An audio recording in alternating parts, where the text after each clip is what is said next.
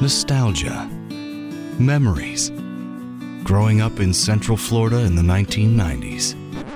What a bunch of sappy crap. It's the Sappy Crap Podcast. Starring Steve Bauman and Jarman Day.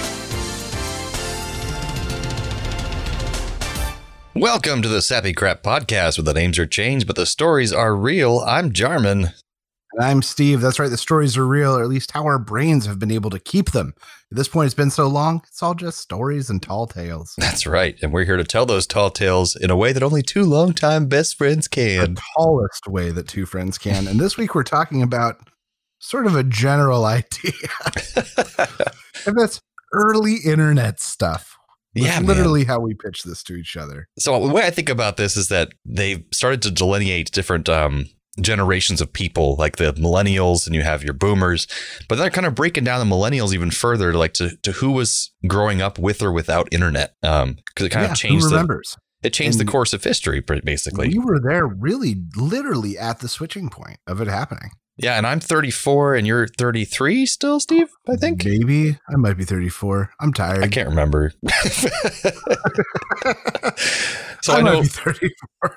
I know a lot of our listeners are probably older and like, oh, you youngins, you don't even know how it was. But I think Steve and I have a fun, unique perspective that we were there right at the pivot point at that formative age of teenage years when this all kind of took hold. Oh, yeah. Like late elementary to early middle school was really when it was all birthing. And then high school is when it kind of started to bloom and become its own thing. And in college, we were there for the first social media networks, right, as we were going into college. And Friendsters and the Facebook. That's right. The Facebook. The Facebook. Oh, we should get into that a little bit later as well. So, Jarman, I've got a question for you to open all this up. Sure. What was the first account you remember having on something? Oh, I remember very well that probably the first account was my AOL account, which was Jughead95 was my name. I can think because it was 1995 when I created it. And I liked Jughead from the Archie comics because he reminded me of me because he looked kind of like me. And he was, yeah, it's true. You did kind of like Jughead. He was gawky and skinny and nerdy and he liked food. And that was me. What about you? I think that it was either a Hotmail account where my tag was Babino5. I remember that. Or maybe AOL Instant Messenger, not AOL. Right, that came a little bit later. It's a messenger. A little bit later, so that I could talk to people on AIM and AOL. Would you remember where Babino5 came from? Yes. So I remember exactly. So my brother and I went and picked up a late night copy of Zelda Ocarina of Time for N64. And we brought it home, and my parents said we could play for like a few hours because I think we had church the next day. I had church the next day. So we break it out, and I make my character, and I go to spell. He's like, just go with something original. I'd never come up with a gamer tag before, so I start spelling Bambino because I think I'd just seen Sandlot maybe. Oh. And a number, and I misspelled it. He's like, did you mean Bambino? And I went, yeah, whatever. Because you care so much. It's just hit next because I wanted to friggin' play Zelda Ocarina of Time. And so Babino5 was born. Why'd you put a number? Did you have to put a number? I don't think so. And then later on, of course, your gamer tag was always Shib because it was your initials, Stephen Henry Bauman. But then with the I in there. I in there to bridge it. To make it some more of a name. So he's Shib. Otherwise, it's Shib. And I'm always now Voint on all gamer tags because it's just something I came up with like from the word point. And there was like, I liked V's for some reason, all my character names. Like you don't see that anywhere. Yeah, I can pretty much create that at any account. And if I know that if I make an account that says it's already has that name, that just means I've already made an account with that. Yeah, you forgot about it. I forgot about it. But yeah, and then Valthrain is my other one for fantasy games. I like V's. Nice. Valthrain, Voint, yeah. So I also, there was a thing called Net Zero. Do you remember that? No. So somehow if you did it right, it was free internet basically. So you'd have to pay for AOL or pay by the minute when you get the CDs in the mail, the promo CDs for AOL to make an account, and it would give you a certain amount of hours of internet time. But Net Zero was promoting itself as free, I guess, because it had ads or something. That sounds right. And so I would use that and try to like download movies and stuff, but not movies, but like movie clips and movie trailers. Yeah, little tiny things that you could find. It would take like a day to download something. And then it wouldn't be a clean file. It wouldn't be like a clean copy or something. And you'd have to spend another day trying to find something. And I'd always have to do my downloading at night because it would take up the phone line. So I had to like, when no one was using the phone. And then I remember doing a whole argument with my parents how they should get us a second phone line dedicated just to the modem. And my sister and I think my stepbrother made like poster boards. Like we did a business presentation for why it would benefit us all to have a second phone line. So that was the thing that happened. Yeah, I remember the same thing in Florida. It was a big deal because we had a gateway when I think I was 9, when Windows 95 came out. Mm-hmm. We had a gateway. And it was mostly my mom's computer for her writing stuff, her typing stuff. But when we moved to Florida, the conference got her, I think, a computer and paid for a phone line for her to have internet. Oh, nice. And so we had a second phone line in the house. So when she wasn't using it, I had like a dedicated internet phone line. That's awesome. And that was very exciting when she wasn't using it for work. Yeah, because otherwise, if someone picks up the phone to make a call, it cuts you off your internet, and you're just you're off. I still remember trying to download a single photograph of a pornographic image, and it would just sit there and load, and just like dink, dink, dink, slowly. 26K, y'all. Yeah, and it was all pixelated and everything. So, and it was probably just like a picture of a naked lady. 28K, 56, yeah, 2856. So we've come a long way since then. We really have come a long way. And then it wasn't until I think it was 15 or 16 that I talked my dad into like high-speed internet. Oh yeah, and that was super expensive at the time. But it was crazy. I remember how much it was just incredibly faster. It's become exponentially faster over time. I mean, oh yeah. I mean, I've got like speeds of 400 or something. Oh, now you're saying down? Yeah. Well, now I just got fiber internet. I'm lucky because they're making it really cheap through AT&T. Shut up. So I got for $60 a month American. I get 1,000 megabytes download, 1,000 megabytes upload. So it's God damn it. I'd have to pay $200 to get that out of here. Well, eventually, it's so weird that you live near Silicon Valley and you don't have that available yet. Well, it's because there's so much density here. There's so many people that want that service. That's true. But Google claims they're going to make it available for the whole United States eventually. So it'll be unavoidable. But I remember going to college and they had this weird thing like T10 lines that went through all the different college campuses throughout Boston, because I went to Boston University. And so it was incredibly fast. It's basically almost as fast as what I have now back then in 2004. And so if you did it right and got on the internet, we would get Napster or LimeWire and you could download a song in a second. And I was like, this is incredible. It's like, I can't believe this, because we'd be downloading a song for like an hour at home if it would take forever. And then once you get it, it wasn't the real song, like you said, or it was mislabeled or something. I remember getting into learning how to do BitTorrent stuff very early. Yeah, I didn't figure that out till later. 11 or 12, maybe a little younger. Like, I remember by the time we got the second computer that we had, the one that I was actually able to play games on, that computer, like I remember the first thing I did was get a BitTorrent client and start downloading songs. Oh, wow. Yeah, I should have gotten that earlier. And something, too, that was just crazy was video content was so much more difficult and rare. And so the video websites that were out there, I can't remember all their names, but they were, they had short films on them, like short comedic shorts and that kind of thing, because there wasn't YouTube yet. And so there's a thing we're watching earlier tonight, actually, with my girlfriend called Derek Comedy. It's actually where Donald Glover got his start. And they were on all these websites that were before YouTube, where you try to get your short films up there, and they became famous. Each one of these movies, everyone knew what they were. You could talk about them in school because there were so few out there. Whereas now you're talking about a YouTube video, chances are no one's seen it but you, so it's crazy. Let's talk about teenage angst and the internet. So we sort of were at the advent of the birth of having like a page, having an internet presence. Yes. And do you mean things like Friendster and MySpace? Do you have a MySpace?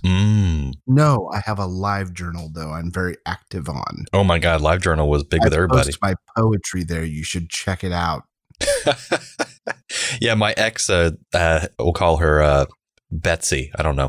She had like probably years worth of live journal poetry and songs that she wrote and stuff like that. And she would often hint like, you should probably read those if you want to get to know like who I really was. And because she didn't want to talk to me in regular conversations. You want to know me and who I was back then. No, I'm happy with who you are now. No, but if you really want to dig, no, I'm good. Well, this is a girlfriend that I couldn't get to know because she wouldn't talk to me about things, about her past or history or, emotional conversations. So I had to just I actually did turn to those live journals to try to figure out who she was. So that was a pain in the butt. You met her. Oh, yeah. I don't know which one you're talking about, but I met them all. But MySpace, you get to your first friend, Tom, Tom was on there. Friend. Mm-hmm. Yeah, and I remember email was a much bigger thing. Oh yeah, I didn't have much in the way of email because we didn't really do much emailing as kids. Like, who are you going to email? Your boss? Oh, I remember for me it was like because I went away. I worked at the summer camp that one summer, and email was like one of the easiest ways to actually keep up with people.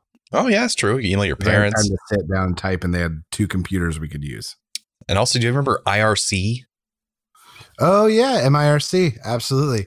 When I played, so back in my early days of gaming, Jarman and I both played a game called Team Fortress Classic, which has since had a sequel, TF2, but TFC is the shit. Oh my god, conch jumping and playing the heavy and like learning how to conch aim and rocket jumping and working as a team.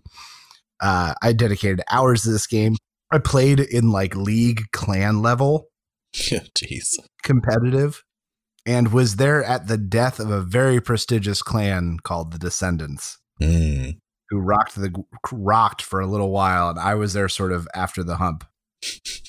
But I was happy to be there at the end. But you guys would use IRC to communicate? Yeah, IRC is where we had our channels. Yeah. It was basically like a proto Discord, but way back in the early days of the internet. Yeah, and it was but also you use it for chat a lot. Before AIM was bigger, I think IRC got there a little beforehand, but then AIM kind of took over AOL Instant Messenger, and that's what everyone at school would use. And oh man, AIM was such a great way to flail at girls. Oh, and you remember how big of a deal it was that what your away message was? Oh yeah, and then there was people would set lyrics. Oh yeah, or their moods, or like a quote. And eventually there was a way that when you sent someone a message, it would play the sound effect you wanted it to play when you sent them a message. It was a lot of stuff with that. It was a lot of stuff. But I remember it was for like an angsty middle school, high school boy, it was such an easy avenue because you can type whatever you want. Yeah. And like rephrase and sit and think about something and type the perfect thing every time if you have enough time. It's like writing a letter. Right. But I'll never forget the first time I got AIM. This is my monumental internet moment. And my buddy, was it you or I think it might have been you? Yeah. I sent you a message on Instant Messenger and then you came over. And I didn't call you, nothing else. And I was like, it worked. He saw my message through the interwebs. Because you came over like 10 minutes later because I said, hey, come on over and hang out. And then you came over. I was like, whoa, it worked. Whoa. Shit. That was a monumental moment. Steve on demand. Steve on demand. I just type in this sentence and then he shows up. Get over here. And I remember like gaming was not a big thing on the internet yet because the internet was still fairly new, at least the masses. And there's a place called Cyberplay we go to in our local neighborhood, which we might have talked about in the video game episode a little bit. Yeah, I think that might have been what spawned this idea. Yeah. And so we go to this place that had a bunch of computers. Now you think of it as a germ nightmare at this point, and you go there and you pay by the hour or by half hour to play LAN games or internet games on their souped up computers. It was amazing. It was like a heavenly place to go to.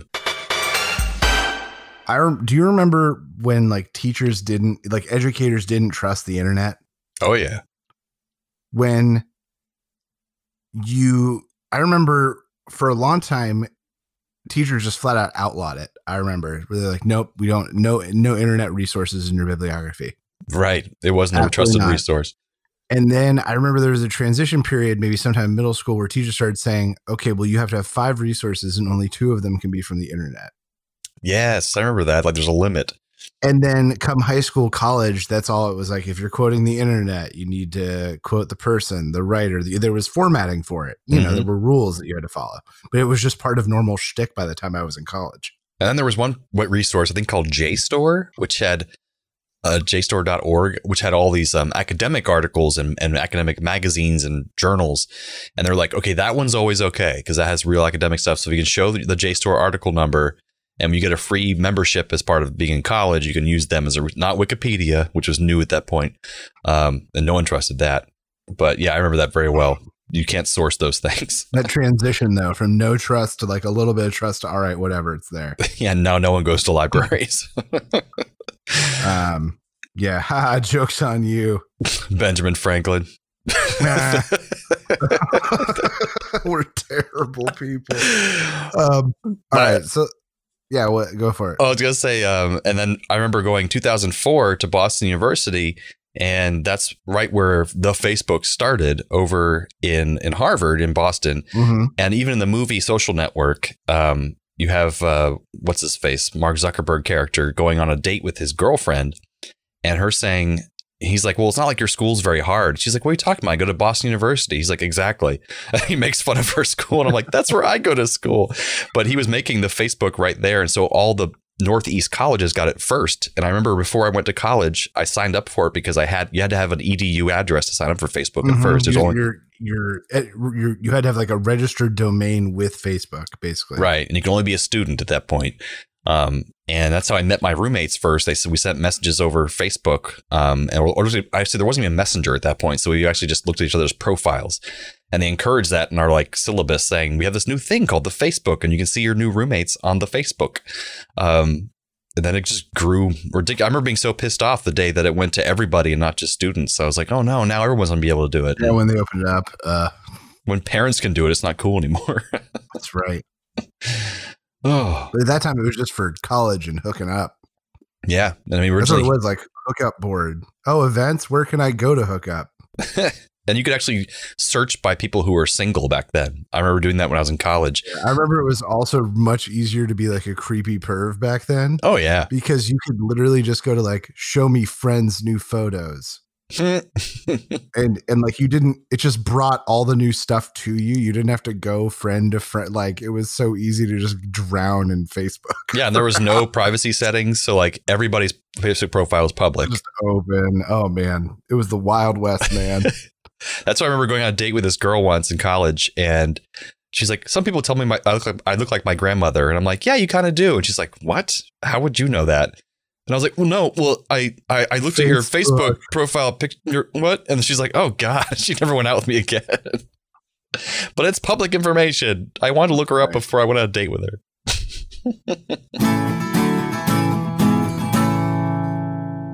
Okay, so let's get a little feisty here. Mm-hmm. What's your first internet porn experience you remember? Like, what's the website you remember?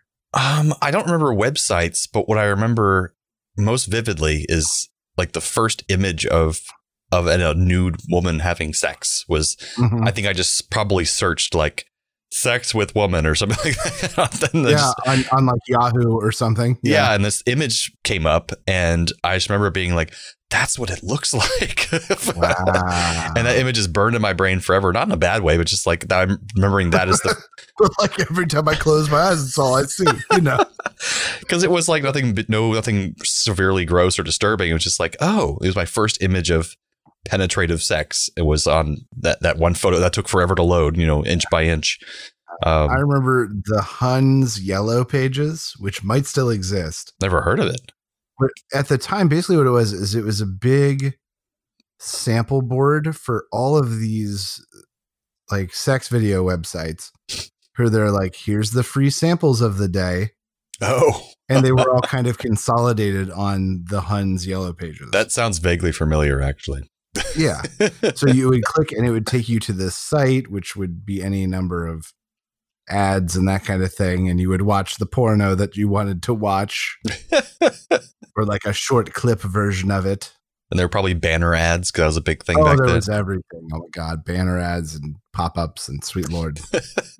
Just spamming your the malware we infected these poor fucking Well, I remember like I was, going through puberty and everything, and I was obsessed with, women Like you do. women in general. And so I made my first GeoCities website page, and GIFs were all the rage back then. So they just came out with GIFs or animated, images. And so I had tons of annoying GIFs all over the website. And I also just put little websites in the website where you click on each woman that I liked. So I liked Mila Jovovich, Carmen Electra, and a few others. You could just click on their image and then it would take you to like another image set. I put all my favorite pictures of my favorite ladies on this website. You're like an early hacker. I was learning HTML too. This was all by text. So you couldn't, there was no there was very early Dreamweaver, but even that was complicated. So I've forgotten all of it by now, but I was a coder back then. Man, that's just crazy. And how far it's come now. Yeah, we've got profiles we've had set up. I get Facebook things like, here's a memory from 9 years ago. And I go, 9 years ago I had Facebook? Yeah. Technically, I had Facebook 16 years ago when I got on Facebook. Look, 9 years ago, I had Facebook for 4 years. Yeah. Well, luckily, I got a new Facebook profile once I moved back to Orlando in 2013. So I just kind of deactivated the old one. So I don't get memories that are that old. But it is crazy to think that's been around that long. What do you think is good and bad about this internet advent over this time? I mean, I think the opportunities for communication, building of communities, and I think I've talked about this, like if you like some weird thing, you can go online and find 8 people that are into that same weird thing. Probably 8,000. They may not all live nearby you, but you can find 8 people that at least like that same weird thing that you like. It's just a guarantee. And sharing of information and education, those sort of things. But then there's the other side of it, the overbloating of online personas and sort of the advent of the internet fame. Yeah. Being famous for being famous and not really doing much. Being famous. And this generation of kids that measure themselves on Instagram likes and thumbs up and heart emojis. And I think that is being magnified right now, especially during COVID when people are on lockdown, where kids are, that's who they are right now. Kids are their online personas. They're like avatars that don't go out in the real world. Yeah. And so I think that we are further amplifying that. And I don't know if that's going to be a good thing or a bad thing. Yeah. And then basically going back to that thing I talked about earlier about Derek comedy and a lot of these old video shorts that were on there, and they were internet famous for making real content that took a lot of time and effort to make. And they were famous for a good reason, arguably. And then now people on like this TikTok thing where they're doing these really bony, weird dances that take little to no effort. And it's like a 10-second video and they become famous for like, a month or so. And it's for something that's just really, I'm sorry, but just dumb. Like there's nothing impressive about these videos. A lot of these videos are fake, like a lot of fake reaction videos. People reacting to things. Then we have that leading into the advent and sort of the blow up of things like OnlyFans. Yeah. Which is somewhere in the realm of prostitution. Well, I mean, I think it's more the realm of stripping. And I think that. Right. It's like sex work. Yeah, it's sex work. And I think it's safe sex work because as long as you're being careful about it. It is the safest of sex work. Yeah. And so I think if it's beneficial to people and people are buying it, no one's getting hurt. I think it's great. Being forced into it or anything like that.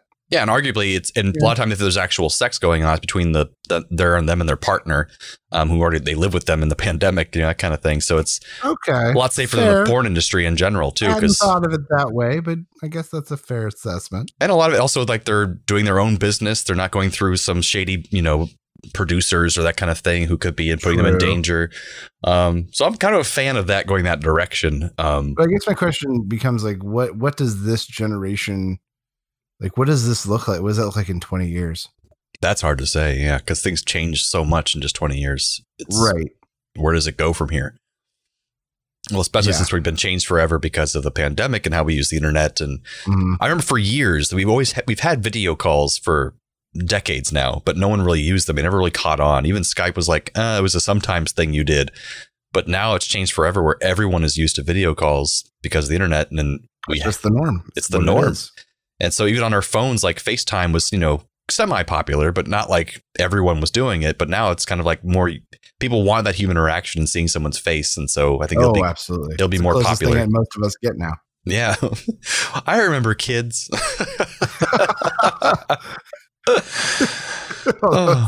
Your poor daughter just barely remembers other children existing. Do you remember the names of two of your friends? Oh, I remember kids.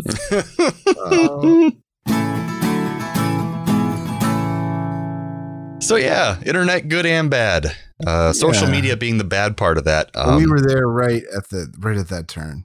Yeah, and I think just because people are older than us remember this whole transition as well. But since we were forming into adults as it was forming into its adulthood, I think it's a very unique perspective that we have, and makes us. Not only that, we got to live through education, forming to the internet. We got to learn. We got to be there for parents forming of their ideas and opinions of the internet, and really just society around us trying to figure out how to cope with this changing our entire landscape of life. And so we've kind of gotten the short end of the stick with this because all the people who were in charge didn't know how to handle this as we were growing up with it.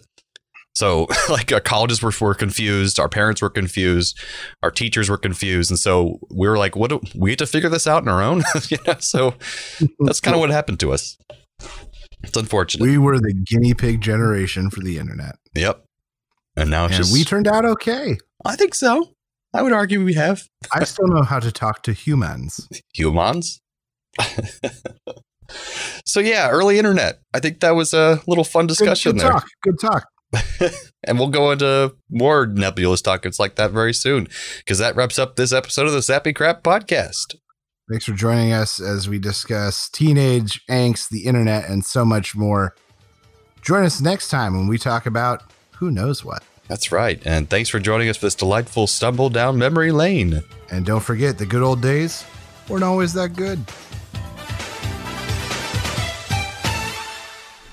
This podcast was brought to you by A Play on Nerds.